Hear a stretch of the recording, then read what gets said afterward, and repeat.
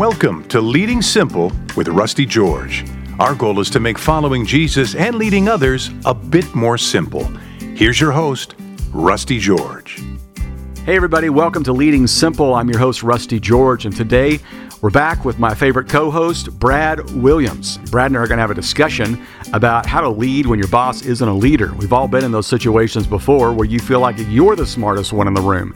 You're the one that's leading the most, and your boss is just phoning it in. Well, what do you do in those moments? Because the scriptures tell us we're supposed to work as if we're working for the Lord. Well, how do you respond to your boss in a loving way? We're going to get into that.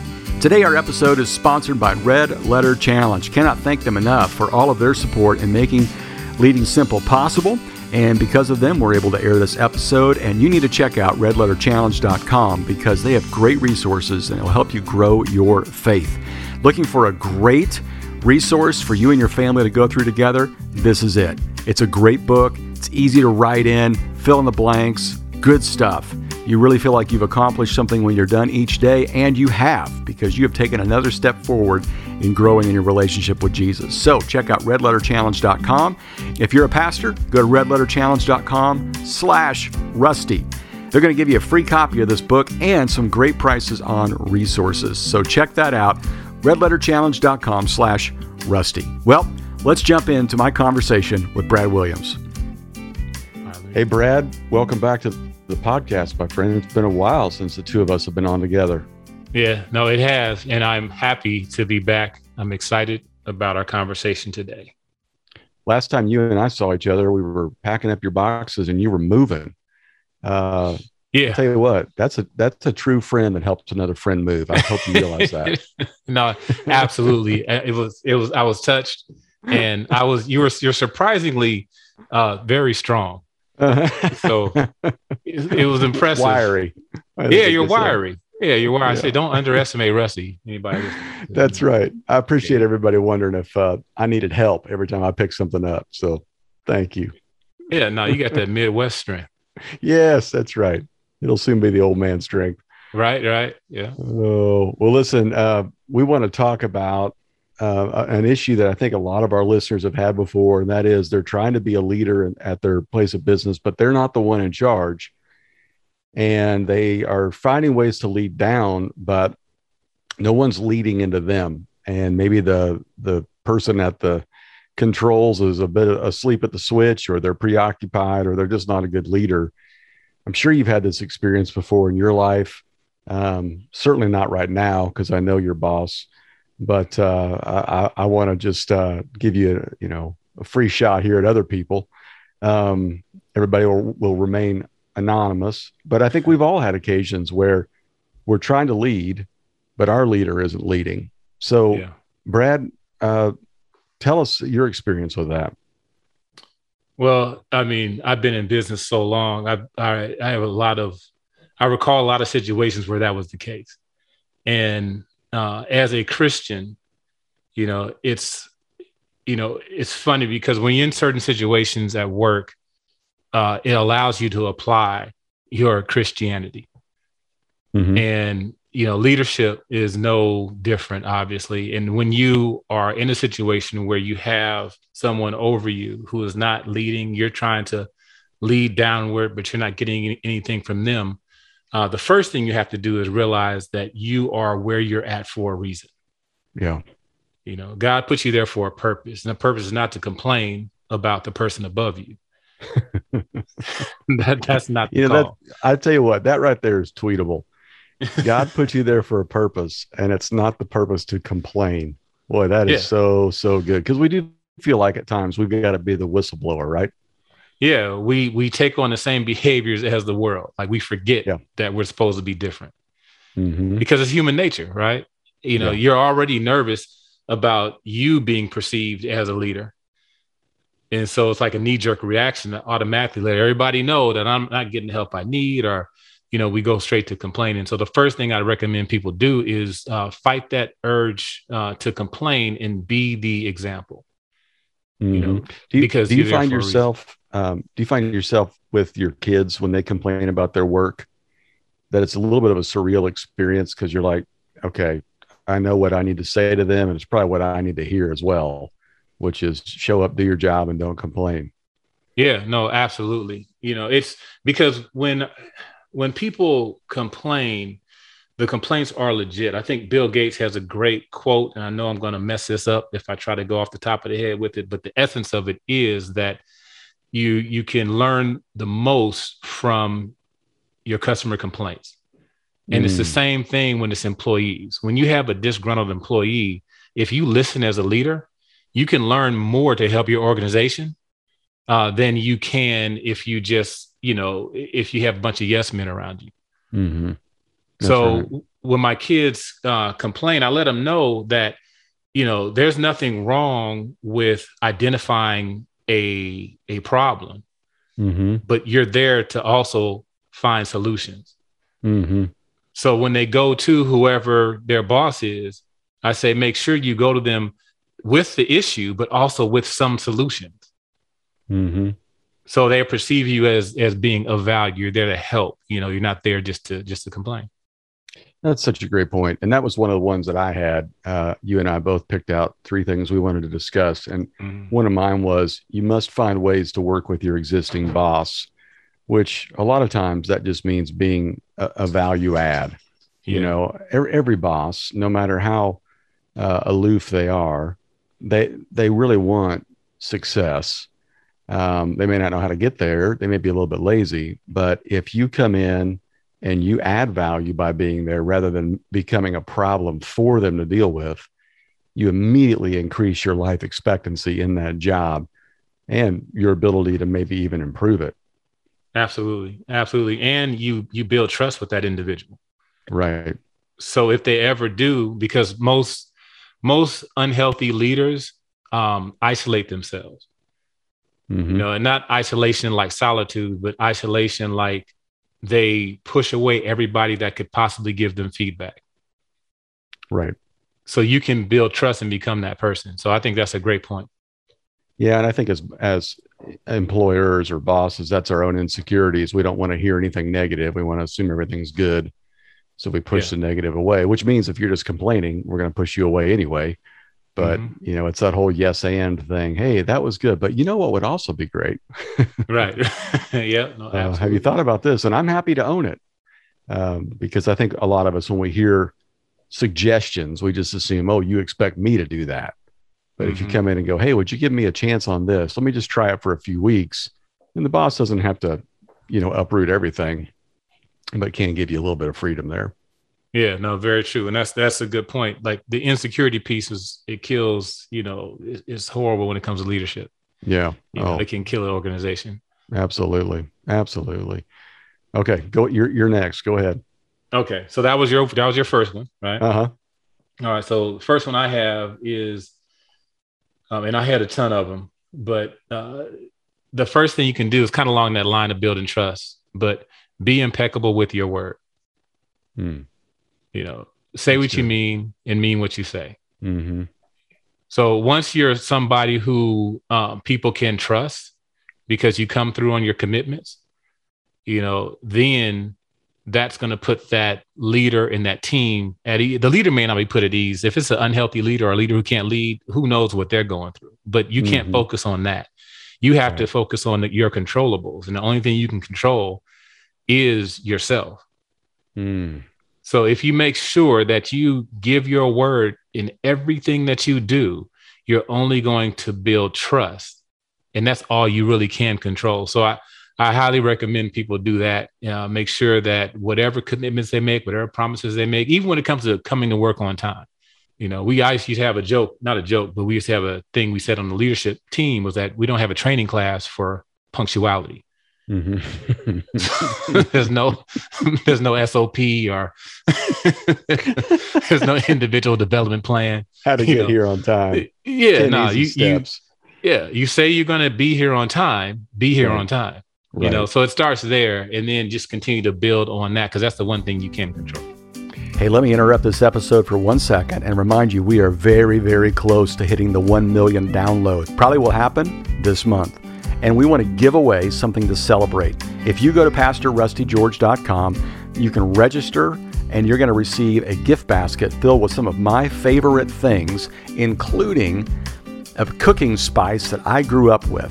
I've never seen anybody else use it. I found it in a store. I bought some of them for you. My mom used it all the time. I use it all the time. We love it. Our kids love it. You're going to love it. And so that's just something different for me to give to you as a thank you. Thanks for helping us hit 1 million downloads and help us celebrate by going to the website, typing in your information, and you'll be entered to win one of our 10 gift baskets we're going to be giving out. Okay, enough of that. Back to the episode. You know, it makes me think about, the great legendary basketball coach, John Wooden. He used to always say on time is late, and he'd have everybody get there 30 minutes early just to put their shoes and socks on the proper way. Remember those stories of him talking about how to put socks on to, these incredible players? Because if you get a blister, well, that kind of sets you down for a while. So anyway, just that the idea you get there ahead of time to get your stuff done so you're ready to work the moment the bell rings or the whistle blows, so to speak. Yeah, and that's a great life lesson. Yeah, Wooden is like arguably the greatest of all time. So, well, I would say Dean Smith, but that's for another time. I figured that's why I threw the word arguably in there, because I knew you were going to argue. So, it's a West Coast bias. Yeah, it is. He's got the most. Okay, I'll give you my second one, and that is you must develop your influence wherever you are. So not just even leading up, but even leading, kind of horizontally or even underneath you. You can impact the lives of people who report to you, serve alongside you, or even carry more responsibility above you, simply by looking for ways to add value at every opportunity. I always was told, in my early days of ministry, hey, just walk around the office and, see if somebody needs help with something or if you can assist. And I just learned that practice early on. I've even going into the boss that I had at the time before I left at the end of the day and saying, hey, I'm going to head out, but is there anything you need me to do before I leave? Most of the time it'd be a no. But occasionally it'd be, hey, would you take this out to my car? You got it. Right. And it just became this, I'm gaining influence just by showing up and asking the question, what can I do? And I think that's kind of a lost art. I think there's a lot of people in the workforce that just assume that, hey, if they want me to do something, they'll tell me, but they're not getting another 5 minutes from me. We had a guy work for us years ago, and you wouldn't even remember him, Brad, but I remember he made a comment to his supervisor and said, you only get me 40 hours a week, and then I'm done. And I thought, wow, that is, first of all, no one's working 40 hours around here. And second of all, what an attitude to have to your boss of, that's all you get from me, and then I'm home. I mean, I know that's a popular country music theme, but when it comes to real life, you got to understand that sometimes it bleeds out a little bit. Yeah, no, that's a good one. That's a good one. And I know, like, as a leader, the goal should be to have a team of people that feel like they don't have to work for you, but they want to work for you. Exactly. At the same time, though, if you're not the leader, if you're underneath the leader and serving the leader, if they cannot lead, you're 100% correct. You got to control you. Mm-hmm. And by controlling your actions. Right. And because you're there for a reason. So that's right. Or as you like to say, a reason, a season. Or a lifetime. That's right, Rusty. Good. That's right. Good. Quotable Brad Williams right there. Well, matter of fact, that leads to my next one. All right. It's just that mindset. One way you can be effective under whatever leadership is there is realize that you are only there for a reason, a season, or a lifetime. So you led right into it. Man, yeah, I just Russell Westbrook that thing into Anthony. You Davis' sure did. hands. So it's. I think sometimes we have this mindset that I'm on this job, I'm gonna be here for life. Yeah, and then we get frustrated, become miserable, and it's like, well, who told you that? Yeah, you're either there for a reason that God puts you there, so serve with everything you have. Or you'll be there for a season, and you're going to learn, you're going to grow if you have the right attitude. If you don't, you might be stuck there forever. Mm-hmm. So if you have the attitude that I'm going to give my best every single day because I don't know how long I'll be here, I'm going to give my all while I am here. Mm-hmm. It could lead to a wonderful lifetime serving an organization that achieves all kinds of goals. or it could be a season where you develop yourself and others, or it could be a reason where you impact that team, make some great allies, and move on. Right. So your mindset has a lot to do with your attitude. And once again, it goes back to what you can control. You're only there for a reason, a season, a lifetime. You and God have to work that out. But every time you set foot in that building, give your all. It makes me think of the fact that, it really is a small world. And especially if you're in a certain career path or industry, a lot of people know each other. And if you blow the place up on your way out, if you don't leave well, if you try to be the hero and, cause a coup d'etat, other people are going to find that out, Oh, absolutely. I mean, we really are not, our life is not a movie that ends up like we're Braveheart, I mean, at the end of the day, if we light ourselves on fire and walk out the door, they just simply close the door and go about business. So you really need to steward that time well. Okay, here's my last one. And that is, you must lead yourself well before you lead anyone else. Oh, that's good. I mean, before you start thinking about leading the people that you have or trying to lead up into your boss, manage your own behaviors and beliefs, your values, your credibility, because if you manage yourself well, then you'll be able to handle your boss's insecurity, your coworkers' insecurity, a coup d'etat coming at you, because you've prepared yourself and your mindset is good. I told this story to my kids in the car when we were driving endless hours over the summer. And it's one of my favorite stories. And Brad, you've probably heard it before, but John Maxwell tells the story of his nephew getting a job, in a cubicle at a business, his first job out of college. And he called up Uncle John, the leadership expert, and said, "What do I do?" He said, "All right, I'm going to tell you 3 things. You do these 3 things and you'll be vice president in 5 years. Okay. What are they?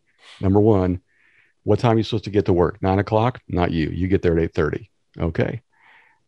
What time, or what about your lunch break? Yeah, we get an hour. Not you. You take your lunch and you eat your lunch while you work. People will invite you to lunch and they'll be upset you don't go, but that's okay. Just work. Right. What time do you get off work? 5 o'clock? Not you. You stay till at least 5:15 and then stop by your boss's office and ask if he needs anything. And then sometime in that first 6 months, you go into your boss and say, "I just want you to know I'm here for whatever you need me. If it's move a file cabinet," remember file cabinets. If it's, get your dry cleaning, go pick somebody up at the airport, I'm your guy. And then just leave it alone. Don't pester him, leave him alone.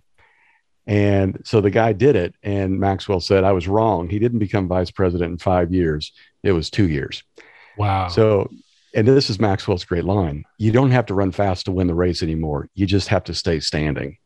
Oh, that's good. Isn't that good? That's good. Because people are just, they're just dropping like flies because we're such a me-centered culture. And the moment we don't get what we want, we're out. But sometimes just by, the little things of personal integrity, you separate yourself quite a bit. Yeah, no, that's fantastic. And it leads right to keeping it super simple by just serving well. Yeah. So whoever serves best wins. That's right. It's a race to the back of the line. That's right. Andy Stanley says. All right, my man. Well, always good to catch up. I hope this information was valuable for our listeners. Brad, I just want to say publicly to you, you are a huge part of why we have hit 1 million downloads. By the time this airs, it will be well over that. But I just want to say thank you for not only participating on the air, but all your support of the podcast off the air and of me. So really grateful for your friendship, buddy. No, you're very welcome, Rusty. And I'm honored to see what God can do, through you, through Real Life Church. But when you commit to doing something, we talked about this a long time ago. And when you commit to doing something and stay consistent, you can see how many people God can reach. I'm proud to be a part of this, and I'm just amazed as we grow and grow and grow. So I'm just looking forward to the future. Amen, brother. Well, thanks for listening. Next week, we are going to be back with brand new content. I'm so looking forward to this as we dive into new information and interviews. In fact, next month, we've got some really exciting conversations coming up. We've got a conversation with the new lead pastor of Willow Creek Community Church, Dave Dummett. We got a conversation with Oscar-winning animator Glenn Keane, who has just great stories to tell. Innovative church planter, entrepreneur, Pastor Joseph Barkley, and Jenny Catron, who is a incredible leadership coach. So great stuff coming up next month. Can't wait to have you with us. Make sure that you subscribe and you share. It would mean the world to me. As always, you can reach out to me on Instagram at Rusty L. George. Take a moment and subscribe to the podcast so you'll get it delivered every week. And subscribe to the Rusty George YouTube channel for more devotionals, messages, and fun videos. Thank you for listening to Leading Simple.